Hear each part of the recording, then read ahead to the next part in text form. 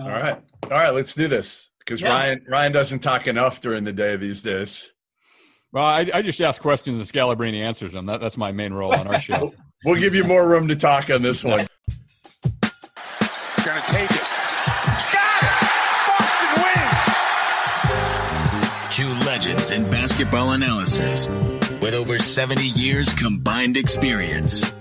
This is the Bob Ryan and Jeff Goodman podcast. NBA, some college, a little bit of everything. You know, what can I say? But it wasn't going to happen here with him. I was okay with it because it wasn't about talent, I didn't think. All right, let's get right to it. All right, welcome in another edition of the Ryan and Goodman podcast. Bob Ryan's got his Around the Horn shirt ready to go today. And we're joined by somebody else from the Commonwealth, although he's not in the Commonwealth right now, and that is Ryan McDonough.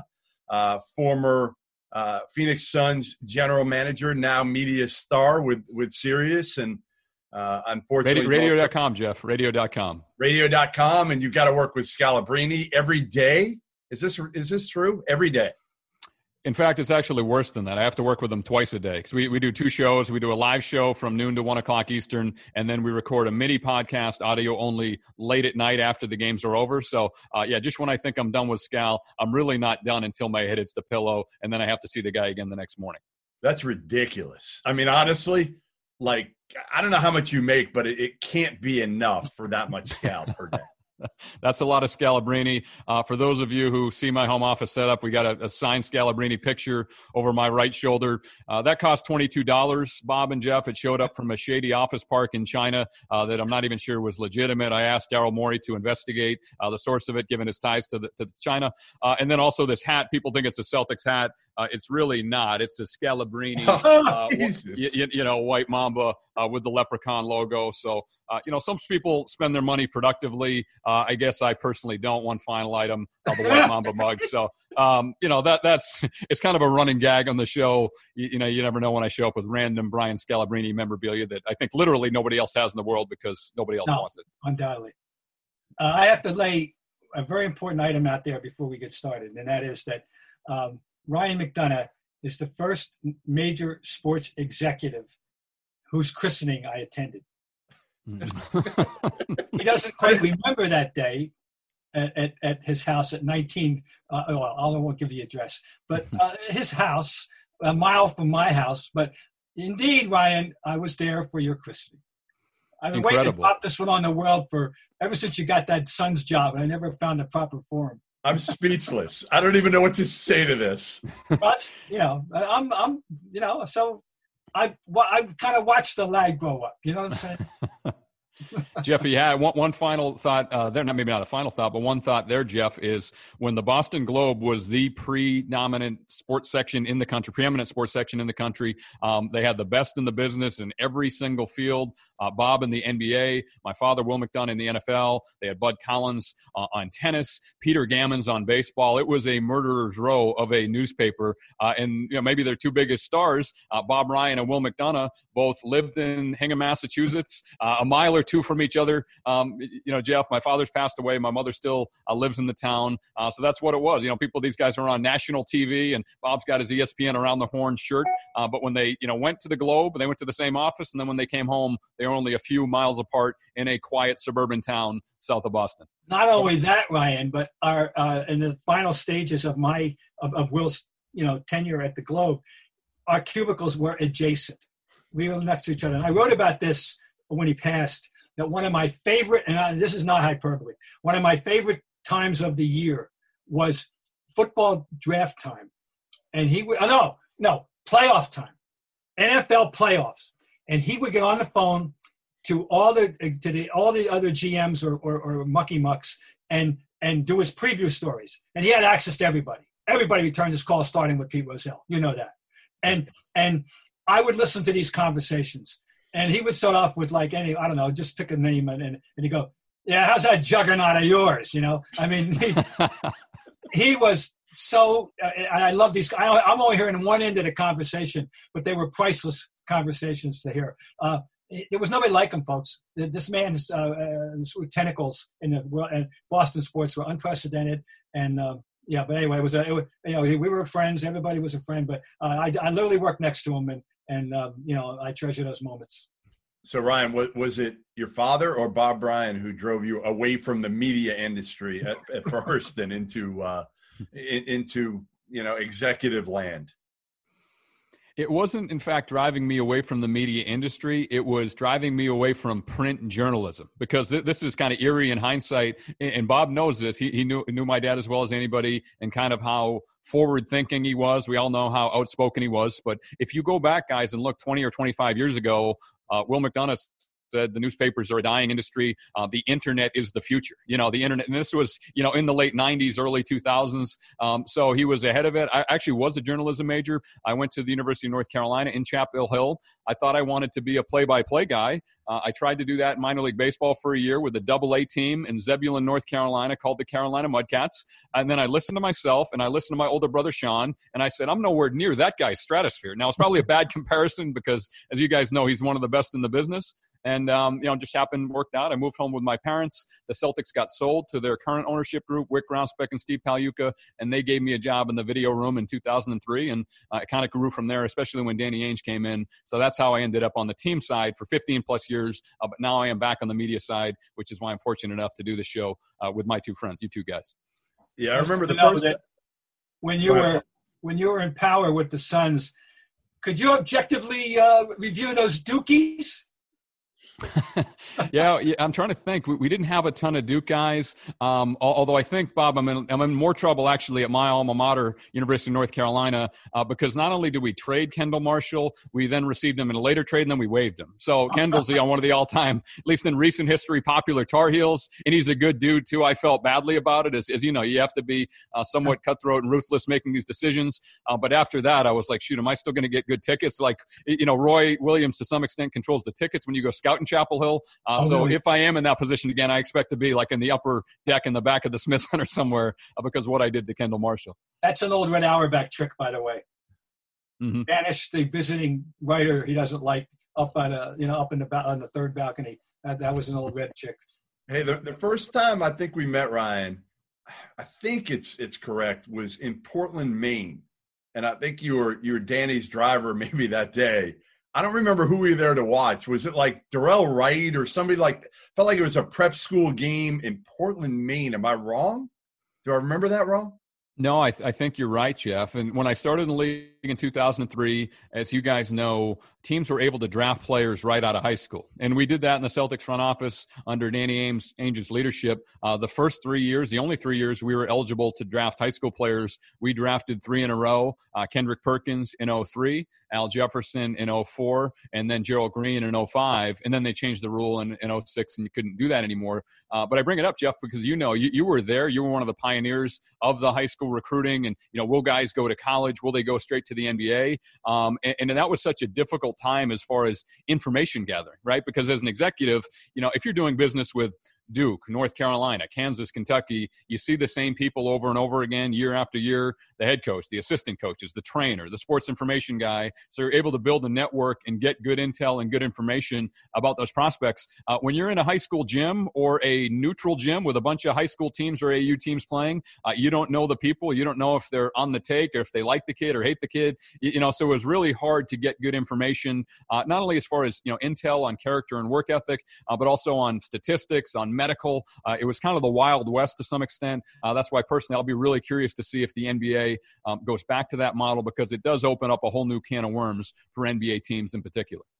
All right, let's get down to business. Let's get down to the big news. And there has been big news already today on Thursday coming out of nowhere.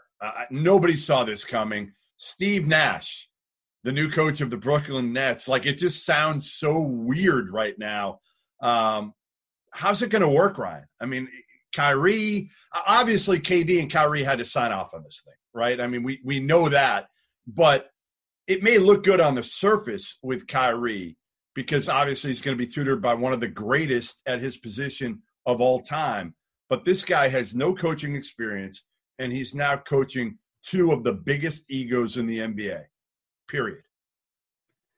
Boy, Jeff, you make great points, and I think there are more extreme strengths and weaknesses about this job, reasons to do it, reasons not to do it, than any I can remember in recent NBA history. On the plus side, on the one hand, you have Kevin Durant, who, when he's healthy, is arguably the best scorer. I think he is the best scorer in the league. He may be the best player in the league, but he's also, on the negative side, he's coming off a torn Achilles, which, as a 15-plus year former executive, is the last injury. If you talk to any sports science staff in the NBA today, any team doctor or trainer, they will say they'd rather have a guy tear his ACL or have a significant knee injury, anything else but a blown Achilles. That's the last one they want, and that's what Kevin Durant is now coming off of.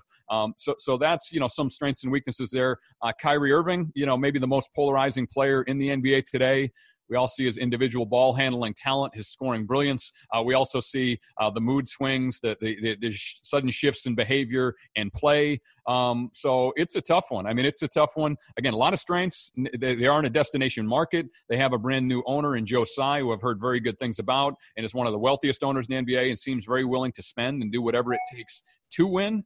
They have some talented players on the roster led by Durant and Irving. But how do guys like Karis LeVert, who was great in the bubble, Spencer Dinwiddie, who played terrific, especially before Kyrie arrived, and then when Kyrie was out of the lineup this year, how do they react to all that? And guys, what I keep coming back to, because being the GM of the Phoenix Suns for 5+ years, I spent a little bit of time around Steve Nash, not a lot, but a little between there. And also after I got fired by the Suns, I went and visited the Warriors and a little around him a little bit there. The thing I keep coming back to, guys, is he's a really nice guy. And you guys know that, but the NBA, as Bob knows as well as anybody, can be a dog-eat-dog in the locker room. So that's the question I have with Steve. Not the basketball acumen or the know-how. He obviously has that, but is he willing to put his foot down and command respect in the locker room? I don't know. It remains to be seen, and he certainly has some strong personalities to deal with in Brooklyn's locker room. There's another aspect of this that's going to materialize, and I know it has already in one source, and he won't be the only one.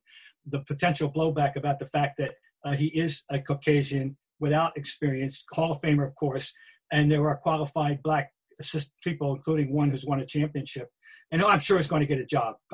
I'm betting Tyler winds up in Philly, but there are others that are sitting out there. Mark Jackson. I'm not a big particular fan of his, but he certainly has credentials that you can't ignore. Jason Kidd. What were the credentials, Bob? What were Mark Jackson's credentials as a coach? They're average. I heard Stephen A. Smith on this shit, and I'm not lying. I'm just saying, it's going to hear about. Look, I'm not a big fan of Mark Jackson, and I got myself in trouble by overreacting to Mark Jackson to the replacement, of Kerr. I thought he took him to water, couldn't make him drink. But you're going to hear about it.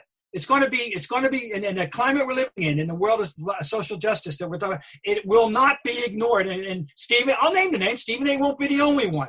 He just happened to have the forum today first. That's all. A lot of people went against him right away. Jay Will, Damian Woody. Most people are looking at this and saying, listen, Steve Nash, one of the greatest ever, unbelievable basketball mind. And ultimately, KD and Kyrie signed off on this. Oh, it's really interesting, though. Yeah, I of course they had to. And Ryan, how did he? Well, it was just out of nowhere. I mean, I read the New York papers every day. I literally read the Post 6 out of 7 days, every day but Sunday. And I go online if I want to. I read the Times is no good for news anymore, but the Post is your news source. The name was never once mentioned. Never. I mean, this is very similar to when Danny hired Brad. No one on the outside had the slightest idea that was going to happen. But in this case, you had all the speculation about the Ty Lues and about the others. Ryan, how do you have meetings in the dead of night, like in Watergate in the parking garage? How do you have these meetings that people don't know about, or how do you have this contact, that nobody gets a whiff of? It's based on relationships and trust, Bob, as so much is in the NBA and pro sports in general. And I bring that up because here in Phoenix, I still live in Arizona, and being GM of the Phoenix Suns for 5+ years, the history of the franchise. And Sean Marks, the GM of the Brooklyn Nets, and Steve Nash were not only teammates, they're very close personal friends. And so, guys, I don't think, without revealing too much, I know that teams have reached out to Steve Nash. Multiple teams have reached out to Steve Nash in the past about either being a head coach, being in the front office, Obviously, he was a consultant in Golden State. Now, the interesting thing there was, keep in mind, I visited the Warriors the past couple of years and spent a lot of time around their team in preseason and training camp, things like that. Nash did not live in the Bay Area. He lived in L.A. and commuted, so he was only around a few days a month. It's not like he was there.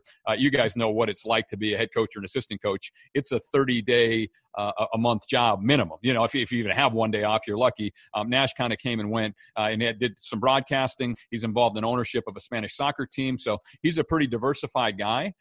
So on the one hand, he hasn't been in the trenches as a coach and grinded, for 15 plus hours a day. That has not been the job. Now, on the other hand, I think the good news for Brooklyn Nets fans, and one of the things that I imagine was attractive to Joe Tsai, the owner, and Sean Marks, the GM, was Steve Nash doesn't need this job. As you guys know, he doesn't need the money. He made a lot of money as a player. He's a smart guy. He's got, the broadcasting, the soccer team. He's got endorsement deals. So to me, it shows he really wants to do this. He's committed to it. He wants it. And I think, that there are the issues that you guys brought up, and I agree with the issues, but I also agree with Steve Nash taking the job because, as you guys know, at the end of the day, talent wins in the NBA, and they have one of the most talented rosters in the Eastern Conference, maybe in the entire NBA. So if I were a head coach and I could pick and choose my first job, I would take the most talented team available and then hope I could make the egos work out rather than try to take a less talented team and build it because, guys, to use the same example from the same franchise, Kenny Atkinson just did that, and look what happened to him. He went with a rebuilding team. He did a great job. The players got better, and then he got fired, and Nash comes in to try to take him to the next level. Well, would he be advised, or is he beyond this state, to find a veteran consigliere type of guy that has coached in the NBA and might he be able to maybe bounce things off, which has been a traditional thing so often in the NBA. I remember when Chuck Daly went from Penn directly to the 76ers. First move he did was to hire Jack McMahon and to get a wise old head. And I don't know, but he's Steve Nash. I mean, his credentials are unquestioned. But I just wondering, do you think that would be an advisable thing, or not?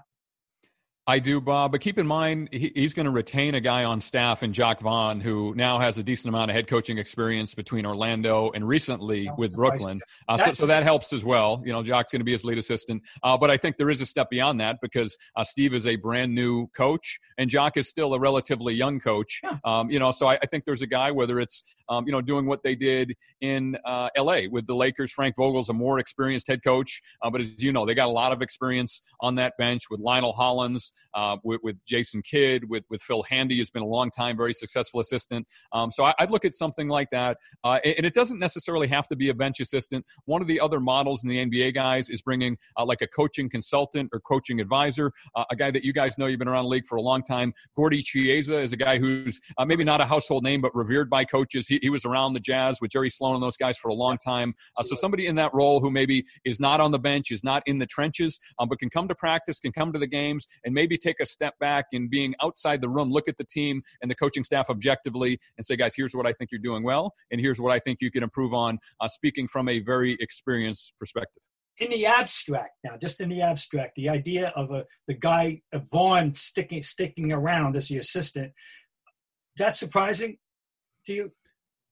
It's a little bit surprising to me, and I give a lot of credit to Jacques Vaughn for this because it's he has to subvert his ego, in my opinion, to do that. Anybody who has been the head coach now as an assistant, I think that's a lot easier to do with a different franchise. That happens all the time, right? If with the Phoenix Suns, if I got demoted instead of fired, I would have been more upset about that. Just all right, like maybe I'll go back and work with another team somewhere in a job like I had in Boston or whatever. That's more palatable from an ego perspective. So I give Jacques Vaughn a lot of credit. I think Steve Nash will rely on him heavily because not only has he coached the team, in my opinion, very successfully, guys. Keep in mind, one of the things we cover on our Scallon Palace show on radio.com is some of the sports betting angle. And I bring it up because the over-under for the Brooklyn Nets going into the bubble in Orlando in the 8 seeding games was 1.5. And I didn't know if they were going to win 2 games. As you guys know, they were 5-3, and they were a Karis LeVert step back away from going 6-2 without, 5 out of their top 6 or 6 out of their top 7 players, and that was Jacques Vaughn.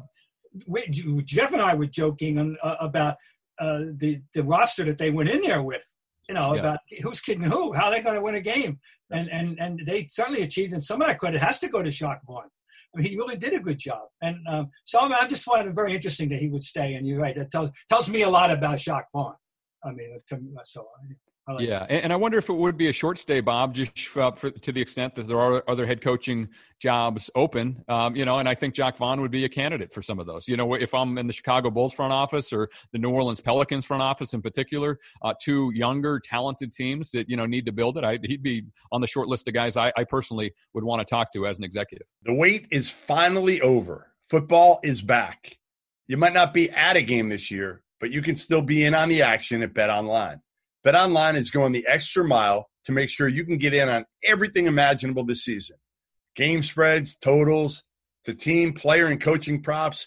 BetOnline gives you more options to wager than any place online. You can get in on their season opening bonuses today and start off wagering on win, division, and championship futures today. Head up to BetOnline online today. Take advantage of all the great sign-up bonuses. BetOnline, your online sportsbook experts. All right, so I was going to go back to the games last night, but let's stick on this. While we're on it, and we're talking about the Pelicans, David Griffin got a huge decision to make. I actually thought maybe Billy Donovan would be in the mix for this, and I still think he could be. I know Griff liked him in the past, and Billy Donovan right now without a contract, which shocks the hell out of me for everything he did this past season. He and Chris Paul, bringing those young guys along. By far, to me, his best coaching job he's done in the NBA. And now he may be jettisoned after that. It surprises me. What do you think happens in OKC first, Ryan, with Donovan? And then who do you think could be in the mix for the Pelicans job, other than we know Ty Lue, if he doesn't, he'll be in the mix, I think, if it's not done with Philly. Yeah, great questions, Jeff. Billy Donovan was my choice for Coach of the Year. I thought he did the best job of any coach in the NBA, and I always view the award relative to expectations, right? So, Mike Budenholzer and the Bucks had the best record. Bud won it a year ago. He was deserving because if you think it's, the best team, then obviously you just go by the record. But nobody, I think, had Oklahoma City in this position where they're taking a, Houston Rockets team who was one of the championship favorites, or at least in that small group of, 5 or so contenders prior to the season, that he has them in a possession Game 7 down the stretch with Chris Paul and Steven Adams, and then really around those guys in Gallinari, they had a very young, inexperienced roster. I mean, playing Shai Gilgeous-Alexander and Luguentz Dort, who was phenomenal last night in Game 7, Darius Baisley, who was working at New Balance last year. They really overachieved, with what they had on the roster. So I understand that Billy is catching a lot of flack today for his late game decision making, and I understand why. We criticized him, on our show as well, but that shouldn't take away from what he did over time. And that's what I look at, guys. It's any individual decision can work out great or can work out poorly, but what did you do over time? What Billy Donovan's done over time is establish a program in OKC. So I think he'd be an excellent choice in New Orleans. And guys, I think really, not to go off on a tangent, but I think the pandemic and what's happening now in our country with the financial uncertainty and all that is exposing some interesting decision-making in the NBA, where Nate McMillan does an excellent job, in my opinion, in Indiana. His best player, arguably, and Domantas Sabonis can't play in the bubble. Jeremy Lamb is also out with a torn ACL. He gets fired against a Miami team that may be the best one in the entire Eastern Conference right now. And then same thing happened, with Billy last night with his contract ending. You say, wait a minute, what more could those guys have done with their roster? But as you know, Jeff, and Bob, you know this better than anybody. You've been doing this a lot longer than Jeff and I have. It's an unfair business. And I think to some extent, for whatever reason, to me, it seems like the pandemic and the financial uncertainty is exposing some of that, where some of these decisions, and I'll feel this way if Donovan gets let go, you scratch your head and say, wait a minute, that's not fair. That shouldn't have happened. I'm just wondering, is there something going on between he and Presti, that we don't know about? And that has happened in the past. Sam's a different dude. Sam's a different dude, too. Personal dynamics, necessarily, something happened. I don't know, but it's not unprecedented, but it's one of those circumstances that has you scratching your head as to why the guy didn't get an extension. No question. Yep. So I know. Now about last night. No, we ready to go to last night? Yeah, whatever. Listen, take control, Bob. Come on, Robert. Bring it. You're going to have to bear with me. Am I going to mount the soapbox, and I'll shut up, okay? Not kiddingly, and I mean this, I've said this for decades. I really believe that at every level of basketball, from youth on, male, female, whatever, right from the Biddy League, which is to the seventh game of the NBA Finals, the officials in question should be forced to take a quiz before every game, a one-question quiz. And the quiz is, why am I here? And the answer, in my opinion, is to adjudicate the smooth flow of the game, not to show off every last sentence of the rule book. You have to have a feel, a common sense, intelligence, sense of everything about what's going on, when it is, when not that it is, what matters, what doesn't matter, and they blew it. And last night in that Miami game, and the thing about it is that they got it right, and by two wrongs making it right. In other words, after the terrible call on Dragic, who came perfectly in the plane, did not get in the space of the shooter, they made a worse call, putting Butler on the line, and he wins the game with when you after the shot. I don't want to hear about after the shot. A little brush on the body after the shot. It didn't impair the shot at one iota. And it should have been the end of story for any intelligent referee. And so two wrongs made a right, because the team that should have won did win in that set. Although they certainly squandered a lead. I understand that. And what was Butler thinking in the corner? That we're going to get to that now. As one of the dumbest veteran moves I have ever seen in 51 years of covering NBA. Jimmy Butler couldn't throw the ball back underneath your own basket? With two timeouts in his pocket, doesn't call a timeout, and throws the no pass of the century. Okay, I'm off. What do you think of the calls, Ryan?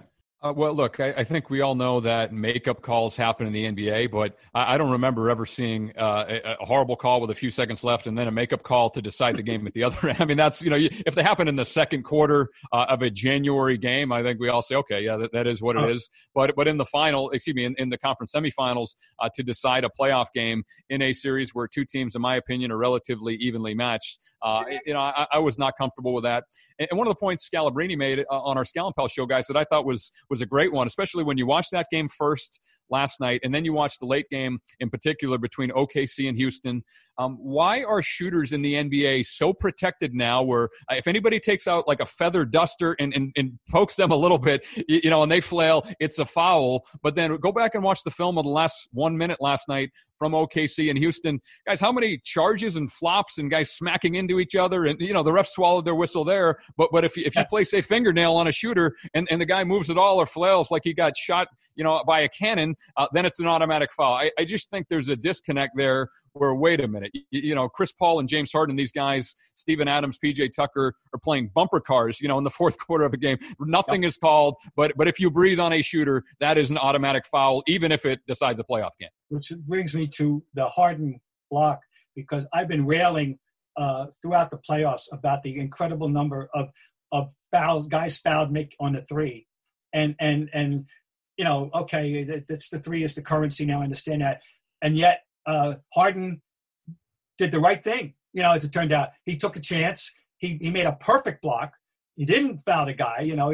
He took a risk, took a huge risk. Yeah. But it worked. So I had to applaud that, Then after he blocks the shot and Dort alertly tries to throw the ball off him, it goes between his legs.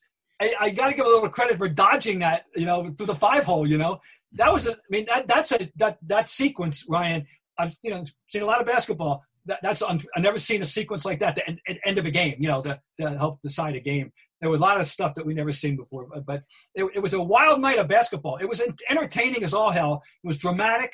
It wasn't pretty at times, but boy, it kept us on the edge of our seats. That's for sure. Didn't it remind you guys of the NCAA tournament? I mean, that was not, Bob mentioned it, that was not typically how an NBA game ends. NBA games end with timeout, with another timeout, with a set play, with substitutions, just the wild, free-flowing nature of that last minute. Yes, there were a few timeouts. There was a controversial foul call that benefited Houston, luckily, when Gallinari, who was 29 for 29 in the series, missed a free throw. I think that's not being talked about enough today, guys, that Gallinari missed that free throw, which would have cut the deficit to 1. In my opinion, maybe given OKC more of a lob threat at the rim in that situation to win the game. He missed that shot. And also I thought Gallinari turned down shots in the game, throughout the game, that OKC needed him to shoot, especially off the catch. But I bring it up because the finish, the wild finish, That doesn't really happen in the NBA, where it wasn't, it was a competitive game, but it was not what I would call a good game from an execution standpoint, in that Billy Donovan, who lost for OKC, or even Mike D'Antoni, who won on the sideline in Houston, I think feels real good about his team's late game execution down the stretch last night. I think part of it, honestly, maybe I'm crazy here, but I think part of why it's more dramatic, and obviously with the NCAA tournament being a one and done, that adds to it, and the underdogs against the favorites. But I also think it's in the NBA that you're able to advance the ball on timeouts. In college, you've got those full court plays so often, right? They're taking the ball up, with a head of steam, and clock's running down. It's just I never understood the advancing the ball in the NBA. I don't like it. I don't like it. I don't understand why that hasn't been changed. You score the ball under the hoop. Why are we advancing it? For what? I'm sure it's because it came into play big time in 1976 in the famous triple overtime game, Westfall getting the timeout call. But the answer, I think you answered the reason why, I'm guessing, is it gives a little bit more chance for the team behind it to catch up. Why? Why are you moving the ball all of a sudden? And I agree with you, Jeff, but I never, I'm so used to it. I mean, that's the only game I've known in the NBA. I have my hands in both worlds and all that. I got to ask, before we even, in case we depart this particular area of discussion, Ryan, is there anything about the Miami's success that surprises you at all? Or were you on the Miami bandwagon before this thing started? Yeah, I thought they would beat Indiana in the first round, especially without Sabonis, but I was impressed by how easily they handled the Pacers, because as you guys know, even without Sabonis, the Pacers have a good team. TJ Warren, our guy from the Phoenix Suns who got traded to Indiana, he played out of his mind, I thought, in the bubble. And then, with Victor Oladipo, Miles Turner, Brogdon, they have some good players, and I was impressed by how easily Miami dispatched of Indiana in a 4-0 sweep. But what's really stood out, guys, and I feel stronger about this now after having watched the first two games of the series, watching Milwaukee play against Miami. I know what the seeds are. I know what the regular season records say. I just think the Miami Heat are better. I think they're a better team. I think they have more depth. I think they have more shooting. I think they have more versatility and ways to beat you. Because when I look at the Milwaukee Bucks, they only have really three shot creators, in my opinion. They have Giannis, they have Chris Middleton, and Eric Bledsoe, who returned with a strained hamstring and played. I thought he was solid last night. But really, those three guys. So Miami can load up on three guys, whereas Milwaukee, who do you load up on? Miami, now that they have the shooting with Duncan Robinson, and they have Tyler Herro, and they have Kelly Olynyk coming off the bench. Milwaukee's defense, as you guys know, is designed to wall off the basket, protect the rim, go vertical, protect the paint. They're great at that, but they've changed what they're trying to do defensively to not get torched by those guys on the three. And I think that's allowing some driving lanes, for Jimmy Butler, for Bam Adebayo. So, Bob, that's a long-winded way of saying I don't think that anything that's happened in the first two games is a fluke. In fact, I expect Miami to win the series and advance to the Eastern Conference Finals, because I firmly believe they're the better team. Well, they may be the best team in the East. I mean, right now, you're looking at it and you're saying they're probably the favorites to come out of the East because of, I think, how they're constructed, right? Their pieces fit so well together, and Jimmy Butler fits that situation, that culture, right? It wasn't right for when Fred Hoiberg took over in Chicago. It wasn't the right coach for him, right? Then he bounced around in Philly. He aligns himself with Embiid. It's a mess already in Philly with the locker room and everything like that. But I think in Miami, Jimmy Butler being Jimmy Butler works, because that's what Pat Riley is used to. That's what Spo wants. And the pieces they put around those guys, Duncan Robinson, like you said, Tyler Herro, is fearless shooters. I mean, both of them, like coming from opposite ends of the earth, Kentucky and Williams College, but they both come in with like, I'm going to let it fly and I'm not going to worry about it. And I think the key in the series that probably won't be talked about enough and hasn't is Dragic and Bledsoe. I trust Dragic. I've never trusted and never will trust Eric Bledsoe to be on a team that can win a championship or compete for a championship, period. Ryan, from what you know or what you sense and what your common sense and intelligence would tell you, how much influence do you think Pat Riley exerts on a regular, maybe even daily basis in every aspect of how that team goes about its business? A lot, Bob. The culture for me with any organization starts from the top down, and at the very top, as you guys know, is ownership. And the Arison family, Mickey and Nick Arison, have empowered Pat to do that and supported Pat and backed Pat. And after doing this for 15 plus years, guys, with varying levels of success over multiple organizations, that's the most important thing, honestly. And I think if you look beyond Miami, who are the best organizations? I'd look at the Boston Celtics. I'd look at the San Antonio Spurs, maybe OKC, Golden State. Seems like they're getting there. They have that stability from the top down, ownership, front office, and there's no better example of stability. So I bring it up because Jeff made a great point about Jimmy Butler. Jimmy Butler was a guy who went to community college. He played in the Portsmouth Invitational. He was a late first-round pick. He's an underdog with a chip on his shoulder, and he still has that, even though he's a max player and a star in the NBA. He still has that chip. But Bob, as you know, not every organization is equipped or empowered to handle that when a guy, bucks, to use an example, like a horse, when he bucks, some organizations let him run roughshod. He's not going to do that in Miami. Everybody knows that. Pat's got control of it. Spoelstra's got control of it. Those guys have each other's back.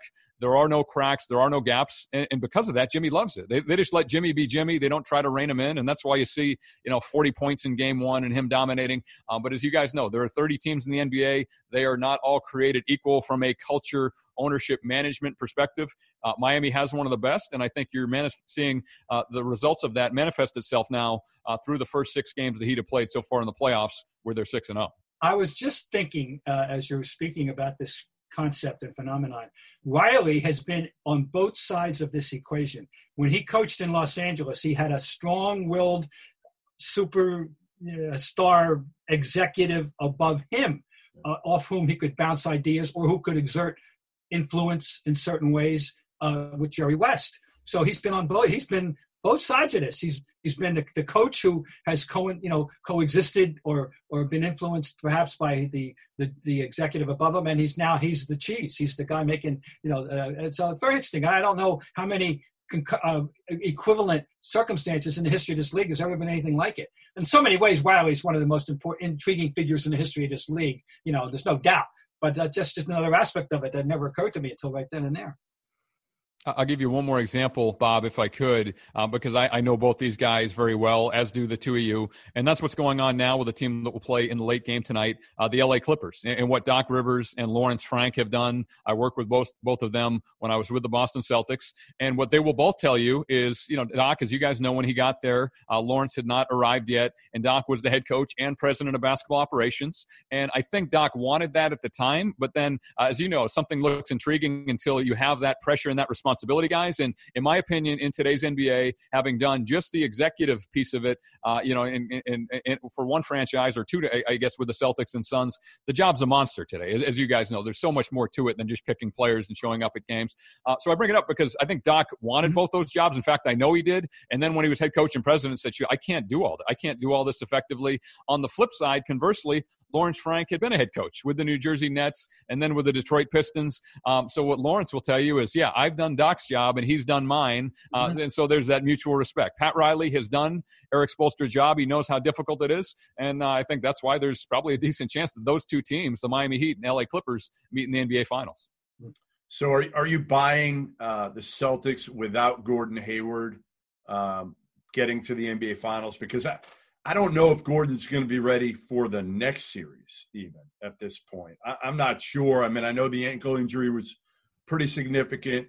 And obviously his wife also is due at some point here in the next couple of weeks. So, even if they dispatch of Toronto in 4 or 5, he may not be around. And honestly, the way they're playing right now, they look like they could beat anybody in the East at least. Are you buying Tatum, Jaylen Brown, and Kemba, and now the resurgent Time Lord can knock off Toronto and then get past either Miami or Milwaukee?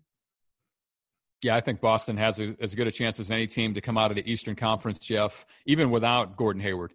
And you mentioned, some of the best players.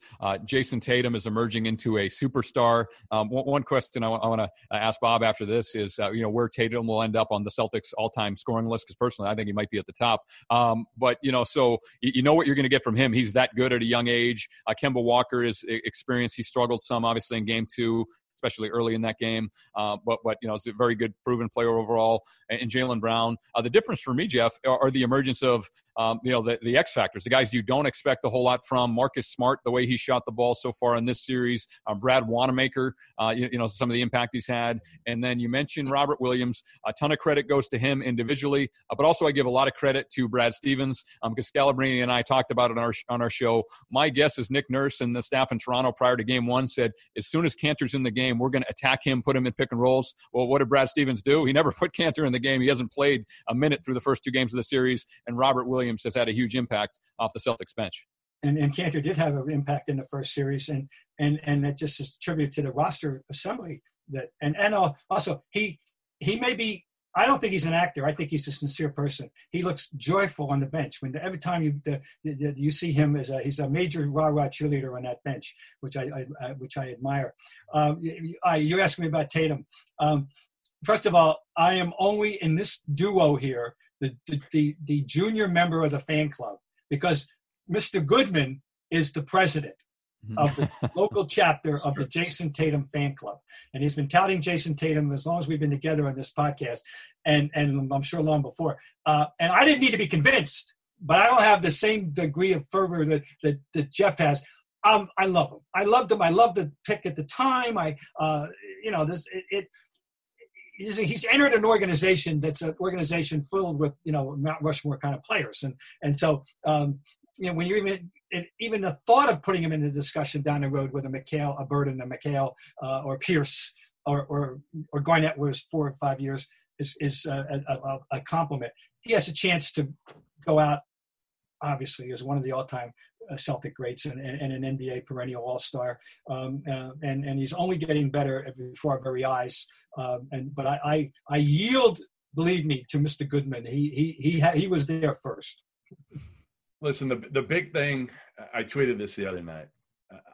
I think every part of his game has gotten better. Obviously, his perimeter shot is one of the bigger things, because he really didn't shoot it well, and I rip on him all the time. In college, he wasn't a great 3-point shooter, but he worked. He worked with Jaylen, and I think it was Micah Shrewsbury all the time. I think those guys, when Micah was here before he went back to college, those 3 were, and Micah used to tell me all the time, like, these guys work. And I was worried about Jaylen because of all the other stuff, right? All his other interests and Harvard and everything. I was like, is he going to put everything he's got into fatherhood? Right? Everything for Jaylen. So Tatum. Jason. Yeah. Because he had more interests outside. Oh, I worried about that. I definitely worried about that. Is he going to be serious enough? Well, he's answered the question, but I was with you. He had me worried. When I heard about all his credentials intellectually, I said, I hope he's not too smart for this. I hope he wants to be a basketball. Right, and he wants to take it, and be 24/7. With Tatum, I think the biggest thing that we haven't seen in this game, and I saw it early in his career, like sophomore, junior year of high school, is he can really pass the ball. And the game is slowing down. I think, early on in his career, it was shooter. That's what he is, right? The first half of his rookie year, before Kyrie got hurt, they stuck him in the corner, and he was just literally on the 3-point line standing there. And then Kyrie got hurt, Gordon got hurt. That was the difference. Really, those guys getting hurt thrust Tatum and Jaylen into bigger roles. But I think with Tatum, I tweeted the other night, he's just got to stop whining so much about the officials. No, that is a bit technical. It's out of control. And I don't think, again, I think you build up, and you know this, Ryan, you build up a reputation in this league like Perk did, right? Every time Perk fouled somebody, what did he do? He had this scowl, right? Like he would look like him and like DeMarcus Cousins, they never foul anybody, ever. And eventually the refs are like, screw it. You know what? Like, I'm going to get you every single time. I don't like you. I don't like dealing with it. And Jason's the nicest kid in the world and the softest spoken kid off the court you can imagine. And I've had several conversations with him about it. And he just said, like, I can't help myself at the time. I can't do it. And other people in the organization have talked to him, and he still can't get it. He's got to mature to where instead of flailing his arms and doing all that, go up to the ref, say it quietly, pat him on the back, and then maybe he'll get that call next time. I got to ask Ryan while we have him about somebody. Do you feel like a proud papa about Devin Booker?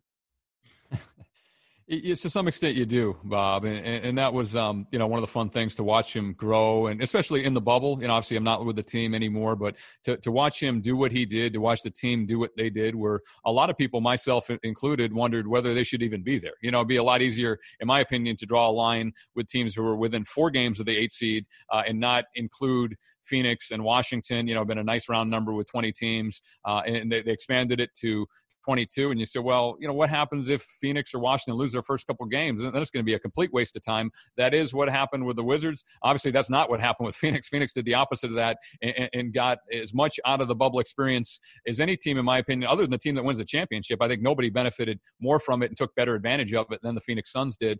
I'm really, really happy for him, Bob, really proud of him. It's funny. People ask you about, like they ask me, did you see this coming? I said, well, when he came off the bench at Kentucky and was the 6th man and, backed up the Harrison twins and was a catch and shoot player.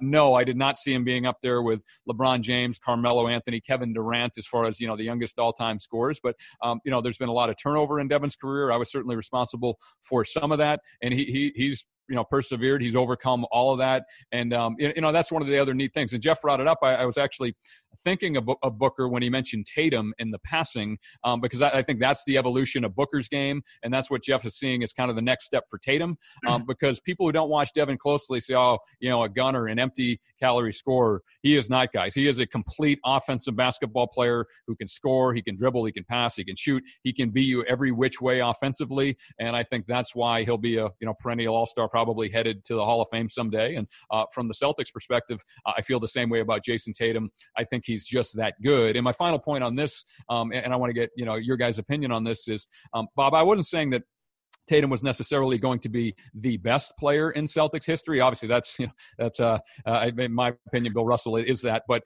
I bring it up because with the way the game is played today, with the advantages to the offensive player and the three-point shot, and what Jason Tatum is doing at his age, I wouldn't be surprised if he is able to pass Paul Pierce, who is number 2, and John Havlicek, who is number 1 on the all-time scoring leaders list in Celtics history, because of the way the game is played, but also because he is just that good at a young age. Just presumes he stays long enough with the team too. We don't know what the future lies in that regard. You and I don't have to tell you.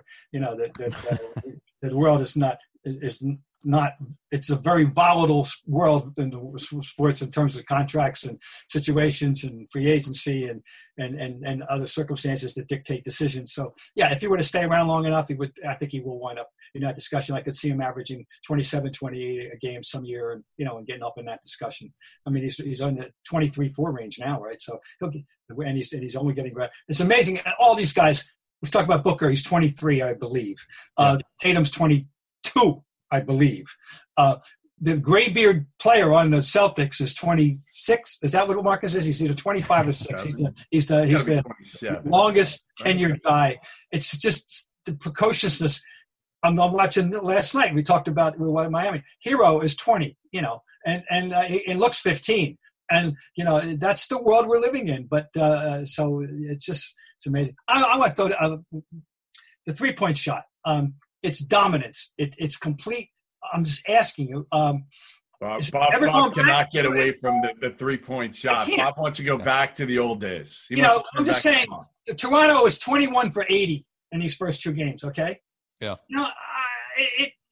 It sometimes it looks farcical. I mean, but is there anybody that laments this that you know of in the business, or is everybody at least just to say, it is the way it is, it ain't going to change, we're never going to get a better balance. It's going to be more and more three-point centric. Do I have to resign myself to that? You do, Bob. Yeah, you do because look, I've studied this, obviously at a fairly high level for 15 plus years between the Celtics and Suns front offices. And when you do have all the information and you have the numbers, it's hard to make an argument that you should not do it or you should completely disregard it. Let me put it that way. Now, Bob, in my personal opinion, I don't like what Houston does. I think they take it to an extreme, and I think that actually makes them easier to defend because they're not going to shoot from mid-range, right? So you try to take away three-point shots, or you meet them at the restricted area, at the basket. That's where they're going to shoot from, and you know that. I look at analytically more like what Golden State has done, where, it helps that they had 3 of the all-time great shooters with Curry, Thompson, and Durant when he was there. But, they shot a lot of threes, but they also shot a lot of mid-range. They got to the basket. it was unguardable. Like they had it, coming from every which way. And I think that makes it harder to guard defensively, which is why personally, some of it, obviously it ultimately is dependent on talent. But I think with what the Rockets are doing, there is a ceiling and there are some limitations to that where the teams have a little more variance and a little more variety while still embracing the 3-point shot. In my opinion, that's the way to win in the modern NBA. All right. Well, with that, we're gonna let Ryan go. How about this, Bob? Ryan is from his christening. He's turning 40 soon. Yeah, I'm aware of that. 40. Jeff, actually, my Wikipedia page is wrong. I don't think Wikipedia has ever been wrong before, but I actually am 40. I turned 40 last year. They're wrong. How do you not correct that somehow? Because I don't care. You guys know what it's like to be a pseudo public figure these days. People are going to say and write whatever. I just ignore that stuff. I just want to say it was a hell of a christening. It was a hell of a christening. Great christening. What do you remember? What do you remember about that christening, Bob? I actually do remember a conversation I had with John Powers about something that was going on at the time. That's all. I just remember it. But I swear to God, folks, I'm not making this up. I was at this gentleman's christening. So there you go. I can't run away from that genealogical fact. Jeff and Bob, can I tell one more quick story before I run? Yeah. Because Bob Ryan, obviously anybody who watches this or listens to your podcast knows he is Mr. Basketball and he is worldwide. And keep in mind, again, that I grew up within a couple miles of Bob and he worked right next to my dad in the same cubicle. And I bring this up, guys, because my first international scouting assignment of my career was in 2006. I was 26 years old, Jeff, and I went to Tokyo, Japan for the 2006 Basketball World Championships. And there were a few other executives who took me under their wing. I was a young guy. I had no idea what I was doing or where to go or what to do. And I bring this up because we're in Japan. Nobody speaks English. We're the few American guys staying at the Renaissance Hotel in the Ginza Tobu district. And Jeff, one night, there was an off night, a gap between games. This tends to happen in FIBA plays. We go down to the lobby bar to have a drink. Who is at the lobby bar in Tokyo, Japan, having a Coke, but Bob Ryan? So I traveled around the world, literally around the world, from Hingham, Massachusetts to Tokyo, Japan. I go to the hotel lobby bar, and there's Bob Ryan. He was great. He came over. We had a few drinks, told some stories. But for anybody who didn't know, especially your younger viewers and listeners, he is the godfather of basketball, and that is not just limited to the United States. Nice of you to say that. Thank you. What I remember most about Tokyo is losing to Greece. Yeah, in the semifinal. Losing to Greece. Theo Papaloukas put on a pick-and-roll clinic. Yeah. Go back and watch the film of that game. A baby Shaq. Yep. I'm glad we could do this for both of you guys as much as anything else. For you to see each other in this time. Listen, we got to let you go because you need a nap. You need before you see Scal again. I mean, you better get some sleep or something. I don't know how you do this. I recover and recharge through the day, and then we come back late at night and have some juice from the games. Hopefully we get two more good ones tonight. Yeah. All right. Well, listen, thanks for doing this, Ryan. Thanks, Ryan. Hope all is well, and you're doing a good job. You've come a long way in your short time with the media. You have come a long way. I think you're bound for media. Look at the genes. Look at the genes. That is true. I mean, you listen. I want to say something. I want to pay tribute. Your brother is as good as anyone has ever done. He is not being given his due respect by his employers. I'm sorry. No one is any better than Sean McDonough. Nobody. Man, he's funny as shit. That's the other part with Sean. Like, man, you hang out with, but like the dude, just his personality, the sarcasm level is beyond a 10. Runs in the family. We've come from a long line of wise asses, as Bob knows as well as anybody. Listen, thanks again, man. Thanks again. Be safe out there, and we'll talk soon. Thanks for having me, guys. Always great seeing you too.